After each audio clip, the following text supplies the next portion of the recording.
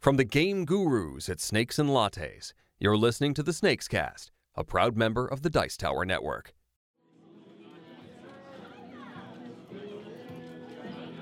Welcome to the Snakes Cast, everyone. I'm Jonathan Moriarty. Joining me this week are my co-hosts Steve Tassi. Hello. And Sean Jackman. Hello there. And we're going to tackle a bit of a thorny issue in games, and in being a game guru, complexity. Games that have a steep learning curve, games that are hard. Now, the question of whether or not it's worth the effort for anybody who's learning it or teaching it or playing it to go through all of this stuff. Now, some games are just complicated. That's how it goes. And a lot of times, one of the most common requests that I get as a game guru, I'm sure it's the same for you guys too, is people ask for a game that's not complicated. Yeah. Oh yeah, all the time. Absolutely. Can we get a simple game? Sure. Or something can easy. Can I get a game where we don't have to think? Those I think are probably the two most common requests. It's very common. So we're going to be going into territory that's a bit outside a lot of people's comfort zones. Those of you who don't think you like complicated games, I encourage you to keep listening, because we're going to try and give you a sense of what you're missing. And it's only going to take less than 15 minutes, so not so bad. So guys, what are your favorite complicated games? Sean? I just learned CO2, and that was a feat in itself, learning that game. It took 2 YouTube videos and several readings of the rules, and then several attempted playthroughs to actually get a full game under our belt. And so is that a co-op game where you're trying to save the world from climate change? There is a co-op element to it, because if the CO2 levels pass a certain critical point, everybody could die in the world. Like, the world could end based on that alone. However, it is certainly competitive. You are out for yourself, and you are a green energy company trying to create plants in the most needed areas around the world, the most the most emission-filled countries and continents around the world you're working on. What did it feel like playing CO2 for the first time? We were constantly questioning whether we were doing it right, and there is a flow to the game. Once you get it, it clicks, and that's, I think, something that can be said for a lot of complicated games, that once you get it, it clicks. And so when we did get it, it was great for us, but it was very satisfying to play through a full game and double check the rules and make sure we had done everything right, and we had done it. So that was very satisfying. So it felt like a real accomplishment, I guess. Oh yeah, absolutely, yeah. All right, Steve, what's your favorite complex game? I have several that I'm very fond of. Le Havre by Uwe Rosenberg. It's Mr. Agricola, right? Yes, and also Mr. Bonanza. Ah, yes. Puerto Rico. That's Andres Seafarth, I believe. Big popular favorite, that one. And a recent favorite, Firefly the game. Just got it from Gen Con. I enjoy the game a lot. There is a lot going on in it. What I find, it may not actually be complicated so much as intricate, which is not quite the same thing. It's true. They've got a lot of little things that you have to keep track of at once, none of which individually is all that complicated. It's just there's a lot of them. Yeah, we're going to go into a little bit more detail about that later. So how long did it take for you to get to the point where you could play Firefly and feel like you were doing it right? The first 2 times I played, we had to give up partway through. After how long? In the area of 4 hours each play. Audience, you can pick your jaws back up off the floor. It felt like the actual show, because it got canceled halfway through. Just when it was getting good. Yeah. But I finally now played 2 full games of it to completion. The first one was a 3-player game, took about 3.5 hours to get it done. The most recent one was last night, in fact. Last night when recording. Right. 4 players, 3.5 hours. So we actually managed to get it down to below an hour per player, which I didn't think was going to be possible. And what do people think? Once that game ended, how did the players feel about having invested that much time in it? Everybody felt good about it. I think towards the end, people were kind of getting, let this just be over. Right. But when it actually ended with somebody winning the game, there was a great sense of happiness and satisfaction, as opposed to, oh, I'm happy it's over. It's, you earned it. You did it. You won the game. Cool. All right, let's talk about the kinds of complexity that can be in a game. To my mind, there are 2 major forms that complexity can take in a game. The complexity of the rules and complexity of the decisions you have to make in it. So you take chess, for example. There's a game with very simple rules. I can teach somebody how to play chess in less than 3 minutes. It's the decisions that are complicated. It's trying to figure. You know what you're allowed to do, but you don't know what you should do. Yeah. And then you get these crazy complex World War II games like World in Flames or something, where they've got huge phone book sized Advanced squad leader. something like that. But again, if you're Germany and it's World War II, you have two choices. You can attack the USSR all out, or you can attack Great Britain all out. And I suppose there's a third choice, you can lose the game.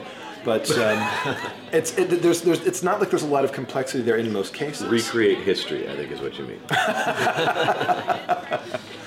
So you guys get this difference, of course. But do you think most of our customers understand this difference? Is this something that they sort of understand intuitively most of the time? Most? No. Some understand it very well, because we do have a chunk of our clientele who are hobby gamers like we are. But the vast majority of our customers are not. They may potentially be hobby gamers, but they are new enough to the hobby that to them a complex game is a complex game. Right, and they haven't no had the difference. chance yet to really learn these distinctions. Do you think it would make much of a difference if they did? To some of them. I think that Depends what they're looking for, experience-wise. Yeah. You know? So, all right, so let's talk about that. As a guru, when you guys are recommending stuff and recommending games that have simple rules or complicated strategies or complicated rules that are still fairly simple to play, what kind of game do you sort of run into the most resistance about? When you're talking about something and say, you might enjoy this, which of those two do you think sets up the most resistance that people tend to fight you on? I find complexity of rules, certainly, because I'm notorious for telling people this is a pretty simple game, and then they get into it and they realize that the decisions that they have to make are far more complicated. Whereas if I'm upfront with people and say there's a bit of a learning curve with this, like amongst us we probably wouldn't consider Seven Wonders a particularly complex game, but there is that learning curve of learning that mechanic and just having it all make sense to you. The learning curve is practically a straight line up. Yeah, Pretty much. But once you're at the top, you realize piece of cake game to play. Exactly. And it's true. I think another thing that's important there is familiarity. I mean, Seven Wonders is not a complicated game as far as the actual rules. It's just that none of them are familiar. None of the things that you do in Seven Wonders, except for maybe the drafting, are things that most people have seen before in games. Even a lot of people who have played Settlers and Ticket to Ride and so on, they have a really hard time with it. In fact, some previous knowledge of other games is almost detrimental because you have to explain the difference of resources in Seven Wonders versus Catan. I often ask people, have you played Catan? And if so, forget what you've learned about the resources of Catan. I mean, they're not going to be spent every turn. They're not going to be traded. They may be bought from each other. But once you invest in those resources, they are there. I think we're sort of veering away from complexity into challenge at this point. Right, so let's focus back on complexity again. What does complexity bring to a game? What are the advantages of complexity in a game that you can't get in a game that's more simple? I think it makes the game more interesting. Mm-hmm. And I think if that's what you're looking for. Sure. Right. And I think it separates good players and good strategy from luck-based games or games that have like a bit of a shallower strategy. Certainly the case of complexity in decisions. I mean, a game, again, like chess or Go or something like that, very, very simple rules, but boy, oh boy, are you going to see who's more skillful by the time that game's over. Right. It's because the decisions are complicated. One of the things that I really like in the complex games that I enjoy, I don't enjoy all complex games, but the ones that I do enjoy, they tend to have a strong narrative.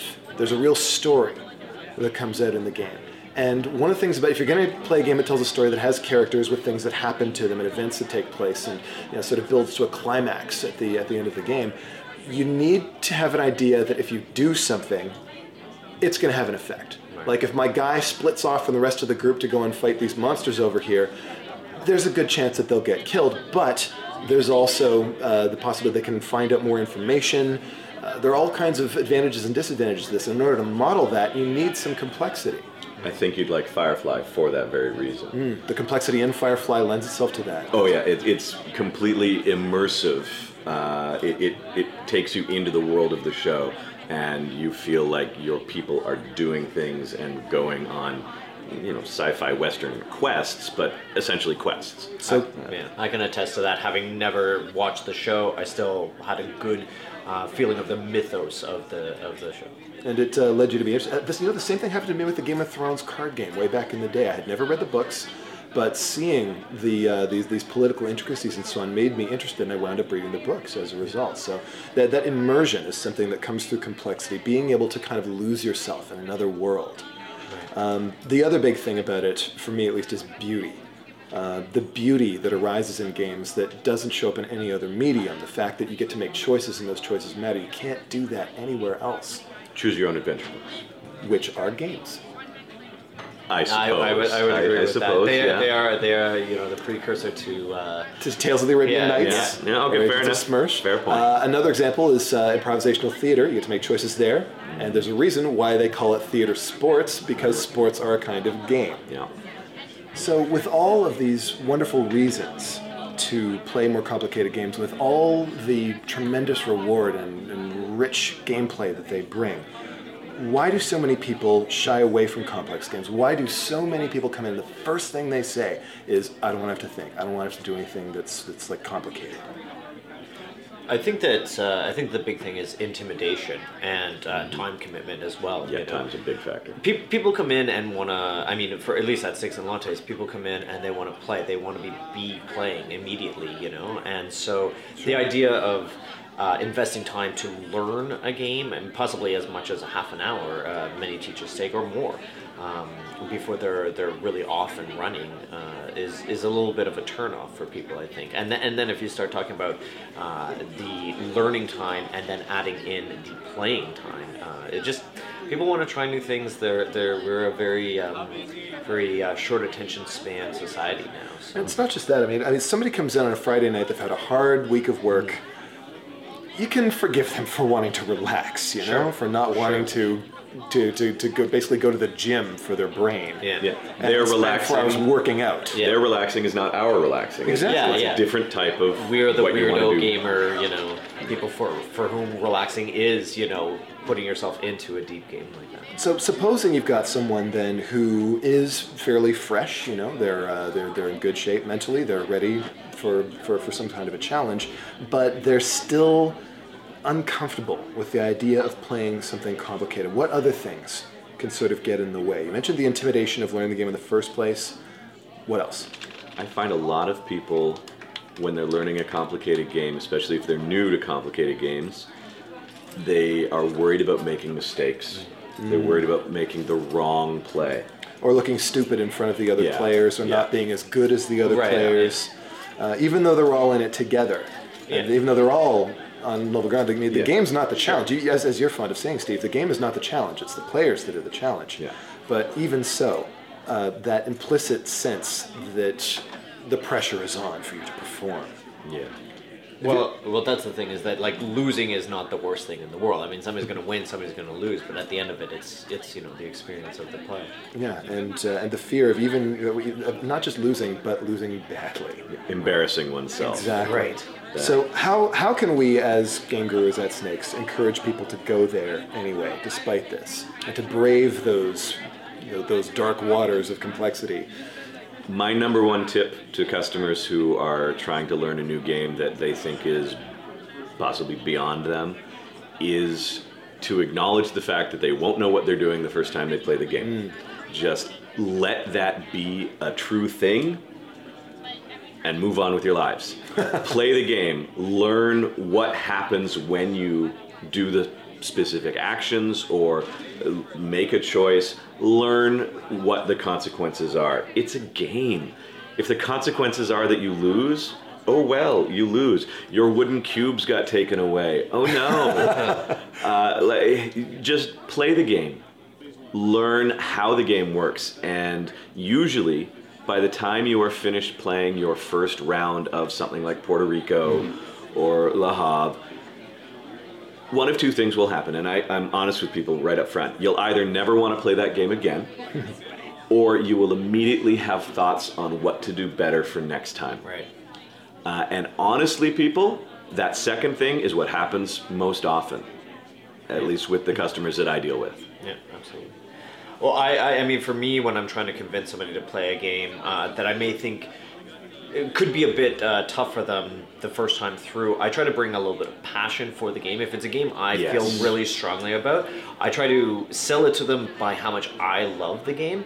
And then if they're at all hesitant to try something like that, I make sure I do a great job teaching the rules, and I make sure I'm very available for questions that they might have. Because that support is so important. I will check in on my Puerto Rico tables Absolutely. 2 or 3 times at least before the game is over.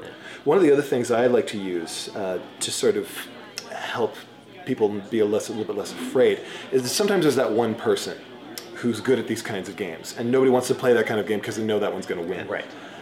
What I'll do is I'll pick games that have plenty of interaction, and I'll explain to everyone, okay, you all know that this person is better at this game. Guess what you're going to do? Screw Dave! Yep. You outnumber them, gang up on them, take what's yours. Or if you've got one person at the table who's not that good and several people who are, they're going to have to invest most of their efforts on each other, which allows the new player a chance to sneak through and win. Yeah. So try this out sometime. Next time you're visiting Snakes and Lattes, give us a try. Let the gurus suggest something that's maybe a little bit outside your comfort zone, a bit more complex than you considered. There is more beauty and more wonder in those hills than you might have imagined. Thanks for listening, everyone. I'm Jonathan Moriarty with Sean Jackman and Steve Tassi. Game on. Game on. Game on. Thanks for listening. A quick announcement before we sign off this week. One of our most popular games is the award-winning Carcassonne, a tile placing game where the players build a medieval city together. This Monday, September 30th, we'll be hosting the Canadian qualifier for the Carcassonne World Championship. There are prizes to be won, and the top finisher will be entered into the World Championship tournament in Essen, Germany. Get your tickets today for only $10 at snakesandlattes.com. Until then, this is P.T. Douglas. Game on.